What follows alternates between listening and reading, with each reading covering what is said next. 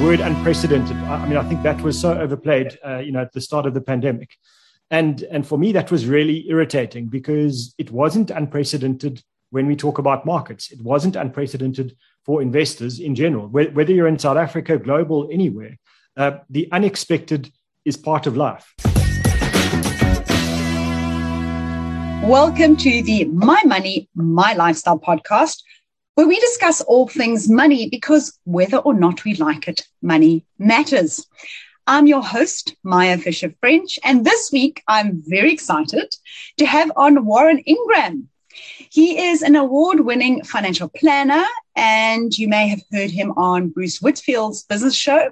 He's also written 2 excellent books on personal finance and has just launched his 3rd book, Global Investing Made Easy. And so welcome, Warren. Thanks so much, Maya. It's wonderful to be on the show. And you know what, Warren? You and I were just chatting. We crossed paths. We've worked it out. 1999, last century, when I was working at BGM and I was leaving and you were arriving. So that's been a long time. I mean, you start to realize how much time has passed. I went off to have my son, who's now 21. So yeah, obviously those years at BGM were part of the foundation of where you are now.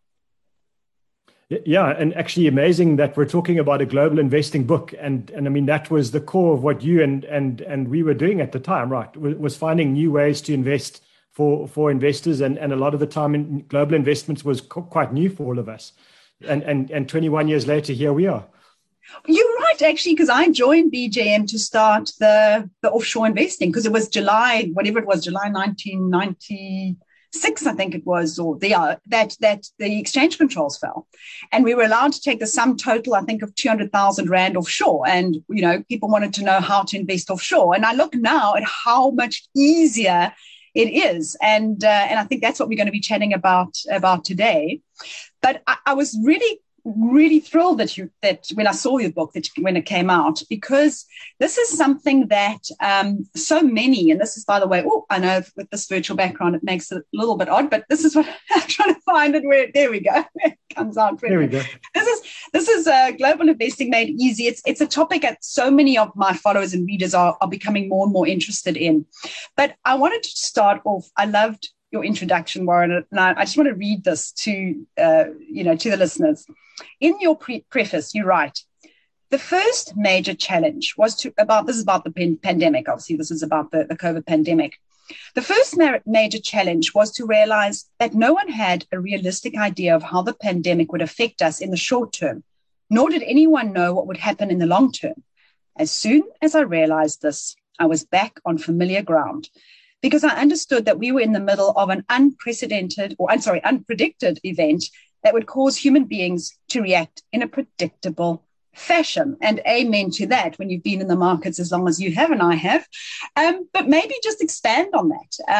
What is the predictable fashion that we all do in a crisis? So I think we all arrive, and we're normally, just investing and carrying on with our lives. And then something hits us, usually 4:00 on a Tuesday afternoon. And it completely rattles our foundations as investors, as people, as economies, as businesses, all of those things. And then we immediately panic, which is, I guess, understandable. And we kind of start to read. I think I can't remember what year it was, but the word unprecedented. I think that was so overplayed, at the start of the pandemic, and for me that was really irritating because it wasn't unprecedented when we talk about markets. It wasn't unprecedented for investors in general, whether you're in South Africa, global, anywhere. The unexpected is part of life, and so. We then, the moment we realize that and we say, okay, so here's an event, it's hit us. Why we got hit and what hit us is almost irrelevant to understanding how we're going to act. And then we start to act as we do as human beings. And so now we go from the realm of markets, technology, viruses, etc., to straight human psychology, but more to the point of big herd behavior. So understanding that markets often, they're often not the most rational, intelligent things. If you had to classify it, to me, it always reminds me of kind of a very large herd of very unintelligent cows. They kind of just react. And at some point, when individual, people and investors stop and actually start to think, then you can say logic kicks in. But in the beginning, we panic. We all run in a direction as a collective. And I'm saying not humans now, but actually the whole of us as markets. And we run. And where we run is right off the cliff. We sell everything. We sell in panic. We immediately, the kind of phrase risk off becomes something. We just say worldwide, let's not look at value or valuations or anything. Let's just go to a place of safety. And that usually means sell shares, sell, if you're an American, you sell basically everything that's not American. And, you bring all your money back to America, you put all your money in cash. And in the South African context, sell shares, go to cash and just sit and wait and wait for things to get better. And I mean, nearly whatever it is, 550 days later, things are, you can argue, are not better, but look at what markets have done. So what happens is we react, we panic, we stop panicking usually because we can't sell anything else. So that's, as a collective. And then the rational people start to react a bit more quickly. They start to look around and they say, well, hang on, there is this company, this share, this property, whatever it is, that's actually offering extraordinary value. And why would I want to sell this? In fact, let me buy it from the rest of the people that are panicking. And I think that's where we start to see this behavior of, irrational fear, then kind of a period of consolidation. Then the early buyers start to buy. The markets start to pick up momentum. And then those that have been waiting for things to get better start to say, well, hang on, the world's not better, the economy's not better, but I'm missing out. So I'm going to jump back in again because I'm missing out. And of course, they're missing out usually just before things turn over again.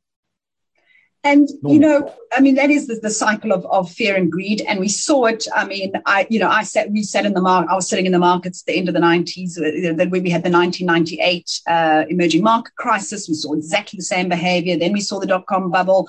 We lived through these cycles over and over again, and we see that the pattern repeated. And what was interesting to me with specifically actually with the COVID crash in March was how quick it was. It fell quickly, but it bounced back quite quickly as well. So you literally if you missed those bounce back trading days, that massive return that people actually got from the market that year, you actually just couldn't have caught it up again because it just bounced so quickly. And I think that's it.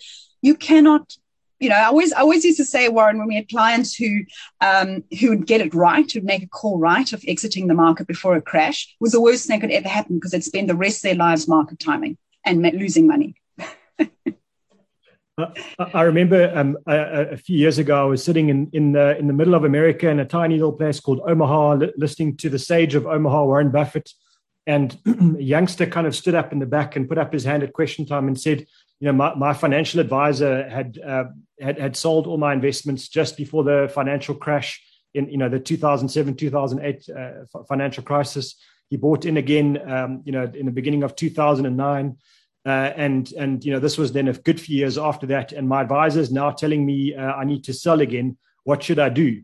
And Warren Buffett said, what you should do is fire your advisor because he's been coin tossing with your money. And it's happened to have landed on heads twice when he's called heads. And you don't know that he's going to flip the coin and call the direction of that coin again correctly. And it's time to get out. Get out of your advisor, not get out of the markets. And I think you're right. I mean, market timing, it's such a nice, intuitive, simple thing to understand around a dinner table, around the braai. But in the real world, we've seen so many studies showing that it's just not a possibility. And I think even if you get it right, exiting the market, getting back in, the timing of getting back in is, like we said, it usually is still it is rallying when the fear is still quite high. So it's very unlikely people have get that right. But I want to also move on to your book where you speak about, and I think it's quite early on your book, you start with the question of what is your dream?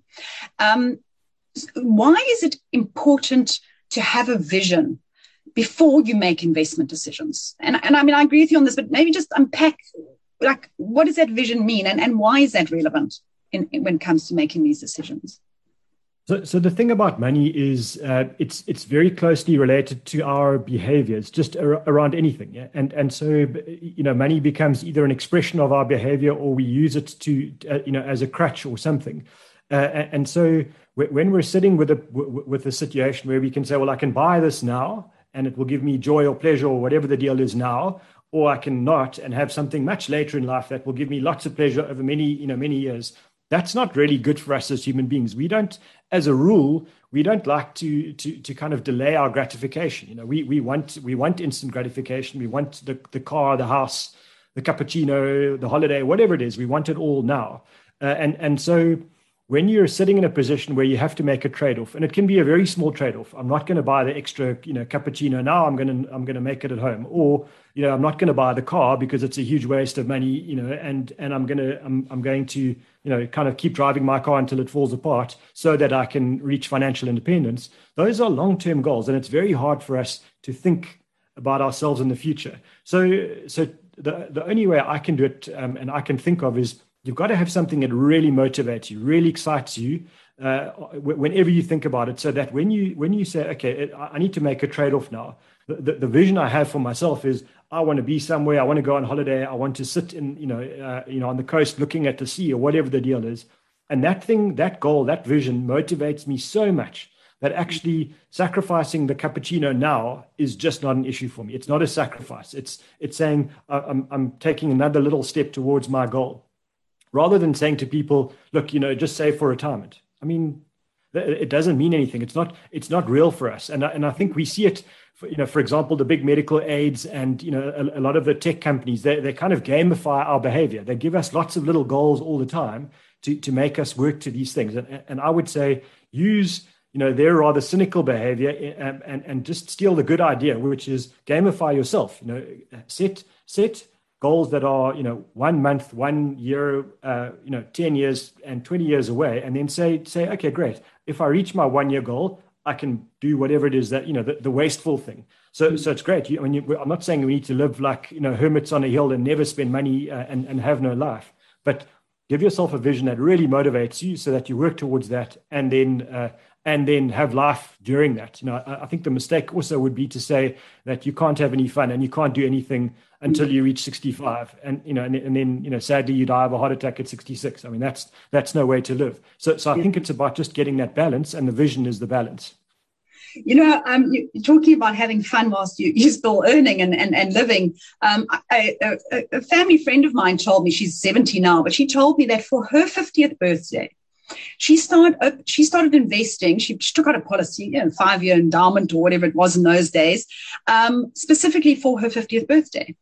And when the time came, it was a 5-year investment. The time came, she had this lump sum, and she had called it my 50th birthday. And she took her whole family overseas for a big celebration and a big holiday. And her advisor said, are you doing the right thing? This is a lot of money. And she said, this is what the money was for. That's why I put it there. So I think we also need to do those things. We need to have all these multiple goals. We need to have the shorter term goals where we actually get to enjoy our life.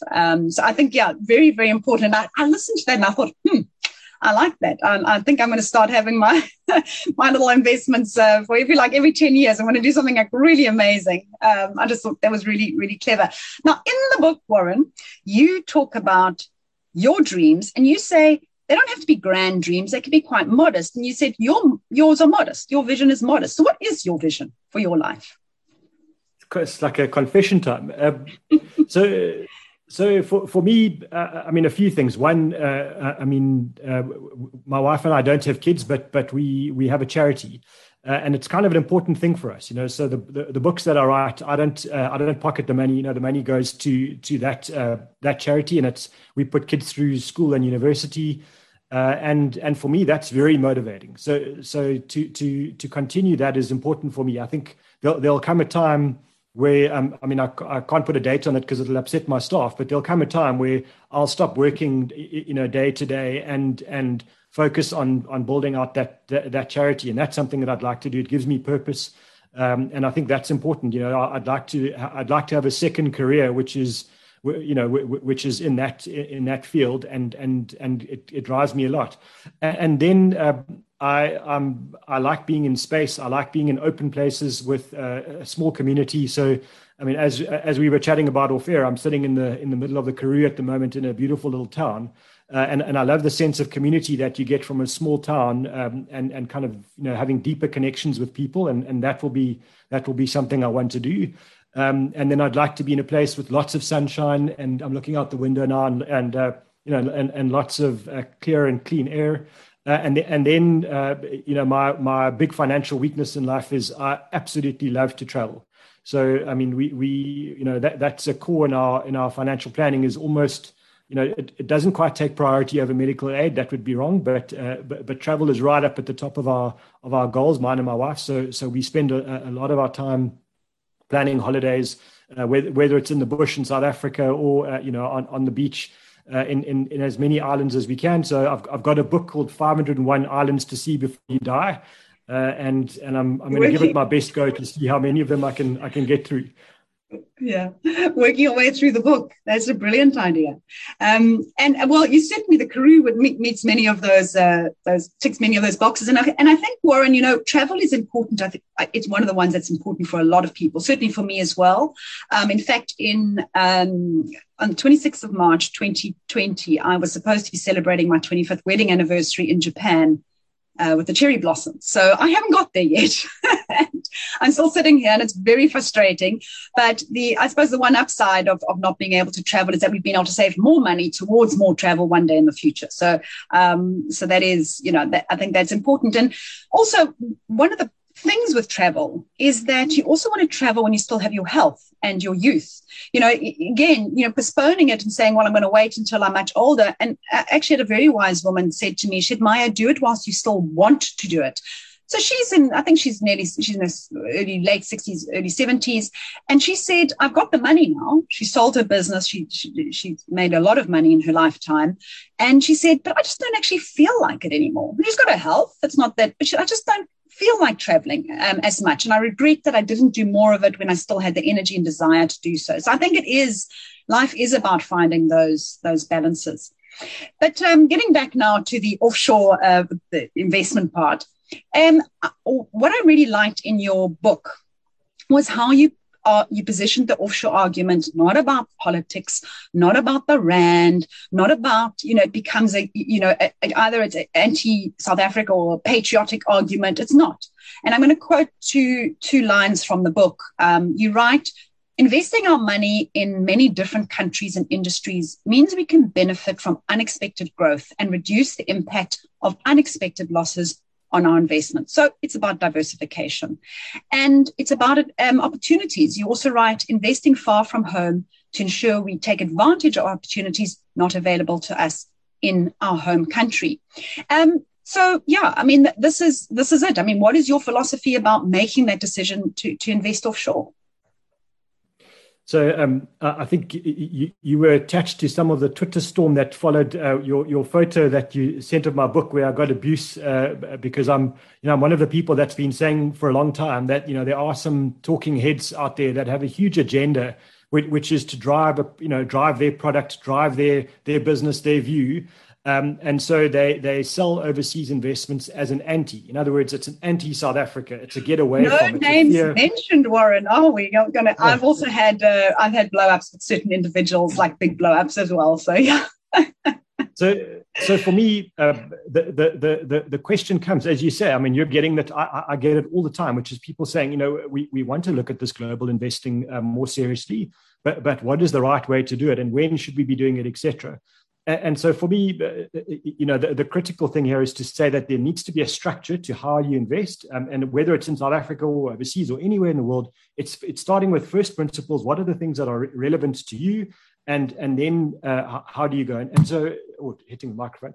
And so if we talk about global investing, that's the starting point, is to say, it's not about running away from your home country or running away from South Africa or running away from a political situation. It's about saying it doesn't make sense if you were sitting, if there was really a man on the moon and he was looking at the world, he wouldn't say, okay, I'm going to allocate all of the capital that I've built up on the moon to South Africa and I'm going to put it all there. It just doesn't make sense. Similarly, if he decided to put money in America, and because that's where he wanted to settle, he wouldn't put all his money in America. It makes sense that you've got to have those exposures to geographies that you don't have. That's sometimes as basic as climate. The climate is a huge issue in terms of agriculture and those kinds of things. Then you look at education. We don't have the universities that promote science and technology the way that other countries do, and you keep going on this kind of chain of excellence in certain areas that aren't available in others. And so to me, it's about saying, okay, I do want to take advantage of opportunities in other countries, and that gives me the unexpected growth. When, for example, if we go back to South Korea, it goes from being an economic backwater to suddenly an Asian miracle, one of the Asian tigers. And so, to participate in that with their hugely productive population that, very focused on technology and the like, it's an attractive place to be. And I don't need to get on a plane and relocate myself to go and take advantage of it. I can simply invest in their market. The same with America. We just don't know, for example, what the next big, emerging countries will be necessarily. So I think it's about taking advantage of opportunities, and then at the same time, looking at your home country and saying, well, okay, in South Africa, we've got tourism, we've got some agriculture, we've got mining. Really, that's what we've got. So we don't really have big pharmaceutical businesses. We don't really have, big tech businesses, etc. So yes, I want to invest in the things that are specific and unique to my home country, but I really want to have things that are totally unrelated to mining, for example, that will benefit when mining is going down. So it is really about proper diversification to reduce risk in bad times, wherever that may be, and then taking advantage of good opportunities in the good times as well. And then globally, what will happen is some of your money will be doing well, some of the time, other parts of your money won't be doing well. And that's the very point of diversification. Not everything goes up all the time. And, I've got my little spreadsheet of all my investments. I'm well diversified across both, because my retirement funds, of course, are quite locked in here in South Africa, both my husband and mine. So we have most of our discretionary funds offshore. And I tell you, there are years where my offshore adds value, and there are years that it's unbelievable how often countercyclical it can be, and how one gets a boost from one more than the other. And you just realize it makes the ride a little smoother. At least every year there's usually something giving me a little bit of a boost there. And I suppose, well, that's diversification, isn't it? But now, what I also want to talk about for a lot of people, so yes, we all get the argument you should have offshore in your portfolio for all the right reasons, not because you're a naysayer, but what products are out there? And this is the question I get the most. How do I actually do it? And Warren, you and I are talking about when joining BJM, there was very little options. Now you can have local offshore, and you can have proper foreign investments offshore. So maybe just unpack that for our listeners. So I always think it relates a little bit about to the amount that you want to invest. So if you're someone that's saying, I've got a few $1,000 a month or a few $100 a month, doesn't really matter, but a few $1,000 a month to invest on a debit order, and I'd like to start building up my global exposure. That's great. I think then unfortunately the product providers have these terrible names. So looking at something called a feeder fund, makes a lot of sense. And just briefly, that means, although it's a rand-denominated investment, when you put your money in there, that rand-denominated investment then sends all of the money overseas and goes and buys a pure global investment. So it will benefit from that market rising or falling in, let's just say, dollars as an example, plus the exchange rate of whatever the rand is doing against the dollar. So when you get your money back one day, yes, it will come back to you in rands, but all of the exposure that you've had has been to global markets. So I think for debit order money, to me, a feeder fund makes a lot of sense, simply because you're not paying the banks to convert your rands into dollars and paying the huge commissions that they're charging you, and then the delays on transactions of actually getting the money overseas and getting going. So to me, I think when your amounts are below, let's say around 500,000 rand, and you're looking to do debit orders or small lump sums, then feeder funds make a lot of sense. And just on that, I always think, don't try and predict what markets are going to be the best globally. So don't go and say, well, I'm going to put all my money in China or all my money in Japan or all my money in America. I would just have a really solid global diversified, investment, that invests in all the markets all the time. And, it could be as simple as a world index. You don't need to be a market expert to do that. Well, I mean, I was going to say, Warren, is also, I mean, you can do your ETFs. We'll talk about that a little bit later, maybe. You can do your ETFs, unit trusts, because people always say, oh, where do I find these feeder funds? But, all unit trust companies have one.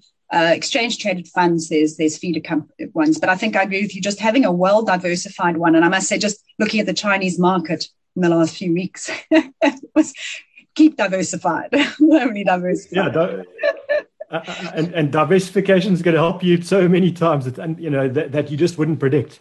Yeah.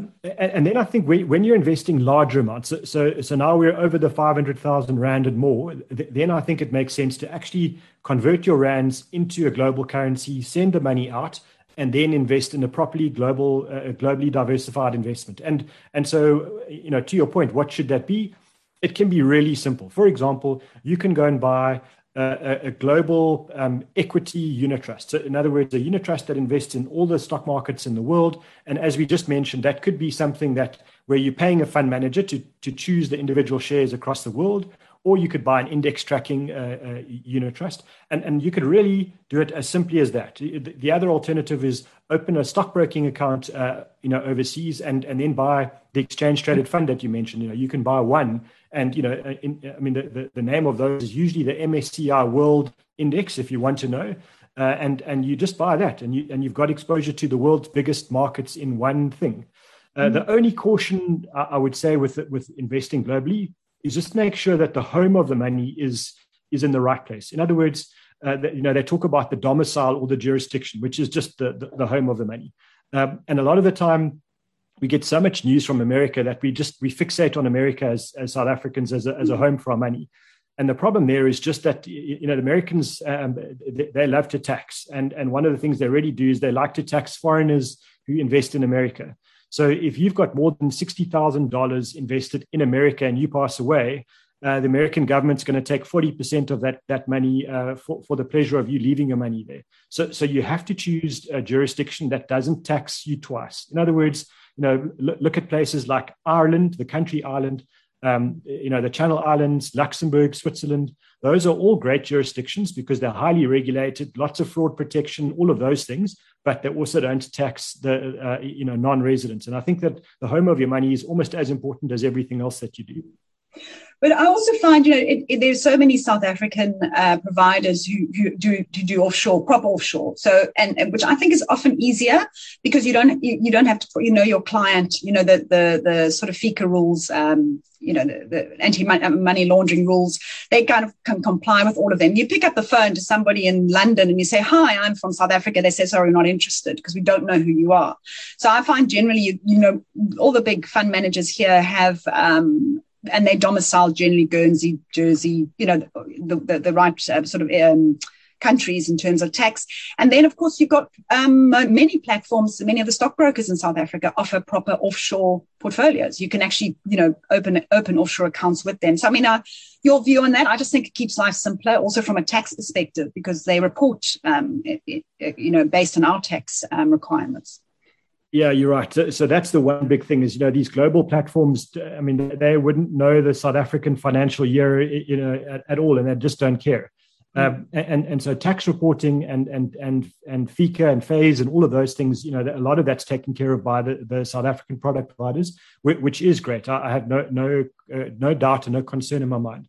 A lot of the time, people are quite concerned about, the prospect of a change in government. And then all of a sudden there's this whole pressure on the South African institutions who have foreign funds to bring money back.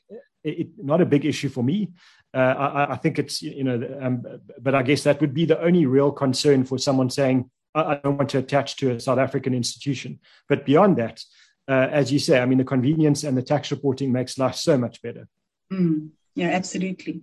And just whilst we're on that topic, if you have offshore investments, should you have a separate offshore will? Should it be included in it? Or should you use something like a life wrapper, which kind of, protects the assets, as an endowment? I mean, what is your kind of advice that you give to clients?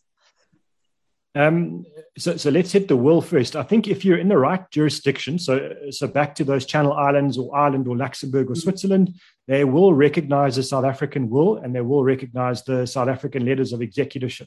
In which case, all you need to do is make sure that your South African will is very clear about what you want to do with your money, and as long as there's enough money in South Africa to pay the taxes and the fees of winding up your estate, then there is no need to bring the money back. But you have to just be clear that your will covers those things correctly. So if you're in a place like mainland UK, so the city of London, or in America, or Germany or something like that, I think it makes sense to then get a will in those jurisdictions, make sure that they're covered. And then especially in countries where you've got Sharia law, so for example, in Dubai or Malaysia or Indonesia, or one of those where just the laws are quite different. I think it's critical that you make sure that you've got a will that's that sets out exactly what you want to happen with the money. Because if you don't do that, you could be kind of subject to some pretty bad adverse consequences for your family. So life wrappers and the like. I'm pretty stingy with paying fees to product providers, Maya. So it always starts for me on, what are they going to charge? What are they going to charge me for me to invest my money there, and what benefits are they going to give me? So I think life wrappers, and just simply a life wrapper for people who don't know, it's kind of an endowment really that in South African law packages all your investments inside, and then you don't really pay too much tax while you're alive, while the investment's going, but you do pay tax when you take it out again. But for me, often they're missold because they are expensive. They can be expensive. I shouldn't say they all are, but they can be expensive, and then the benefits aren't as good as one thinks. So if you ask me, I tend to I'm a simple guy and I like simple things. So I tend to try and keep things very simple, very clear, very transparent. So I prefer exchange traded funds, shares, mutual funds. But for large amounts of money, definitely. I think structures make some sense, and structures, for example, could be, something like eventually a family trust overseas. But you're talking about very large amounts of money where the costs of running the trust become much more tolerable. But there's a huge amount of tax planning that has to go into that, and on the other side, making sure that you choose the right company, etc. So I would say get a lot of advice. On the life plans, I haven't done a lot of them. I always feel uncomfortable with the costs. I don't know that the benefits are there. I know the product providers will be very upset with me and they'll be writing you lots of long emails after this, Maya. I'm sorry, but I'm not a big fan. I think they might have a role to play, but not as often as everyone thinks. Well, don't worry, they've really written lots of letters to me because I did the maths and I worked out that, even if you are a 45% taxpayer on 45% tax rate, remember an endowment is already taxed at 28% at the company tax rate. So for you that tax benefit to you, if you're paying more than 0.25% a year for the structure, you're better off paying the tax. So they have to come in at a really low cost. And then obviously there is the thing that it ring fences it from executive fees because it goes to your beneficiaries, stays out of your estate. So there's a little bit of estate planning stuff there. But I think, we as South Africans are so desperate not to pay tax that we often overpay on fees to avoid paying tax. And we're actually probably better off, in all fairness, paying the tax. At least it's possibly doing some good for the country as opposed to just boosting the pockets of financial institutions. So that would be my, so there we go, Warren. We're going to make sure we're getting lots of calls now from product providers.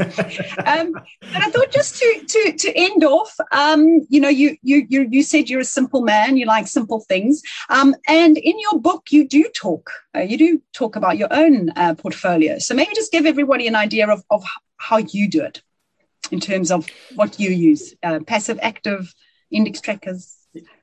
Yeah, so I must say I am a believer in index tracking investments. So in the South African context, just tracking the top 40 or top 50 shares in South Africa, or in the world, that world index that I've mentioned already. I think the low cost of index tracking investments is so compelling. That argument is so compelling now that it's very hard to just ignore it, on principle.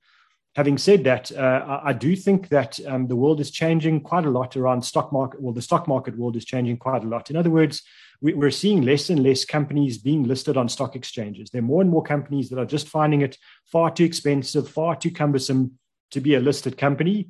And so you're finding some brilliant, high quality, really good businesses that are just staying private for almost their entire lives.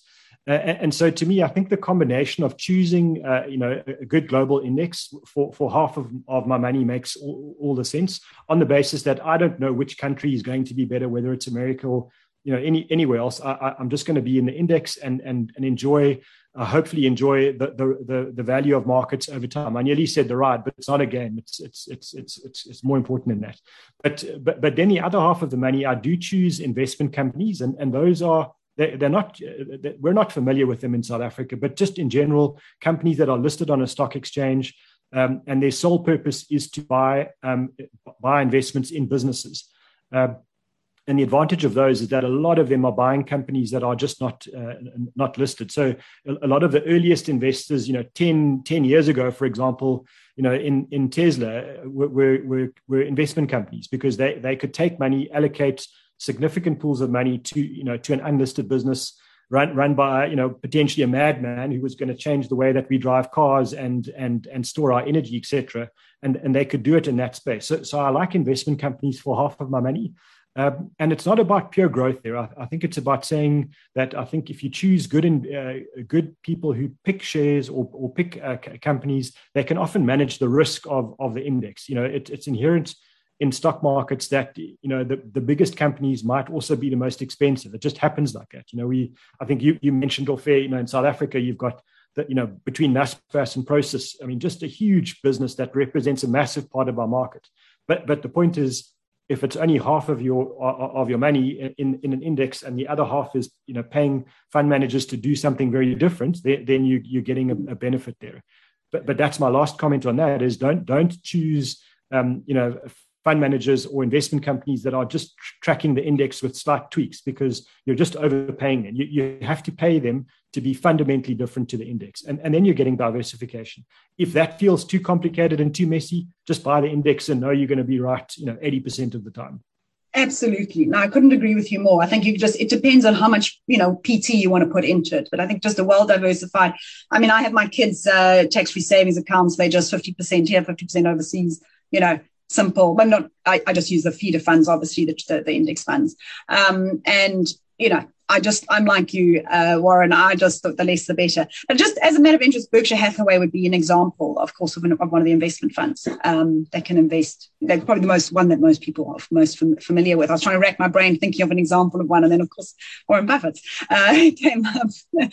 But Warren, I want to say thank you so much. It was really great and insightful. I'm sure many of the listeners have found that very useful. But maybe we can just tell everyone where they can get the book.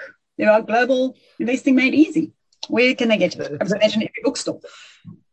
Yeah, thanks, Maya, and thanks for having me on the show. I really appreciate it. You're right. So definitely, online. The big online retailers already have it. Surprisingly, not surprisingly, I should say, they were quick off the mark. So pretty much every bookstore, it should be there by now already.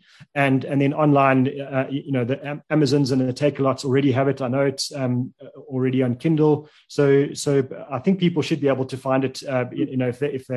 If they're just looking online or at their local retailer.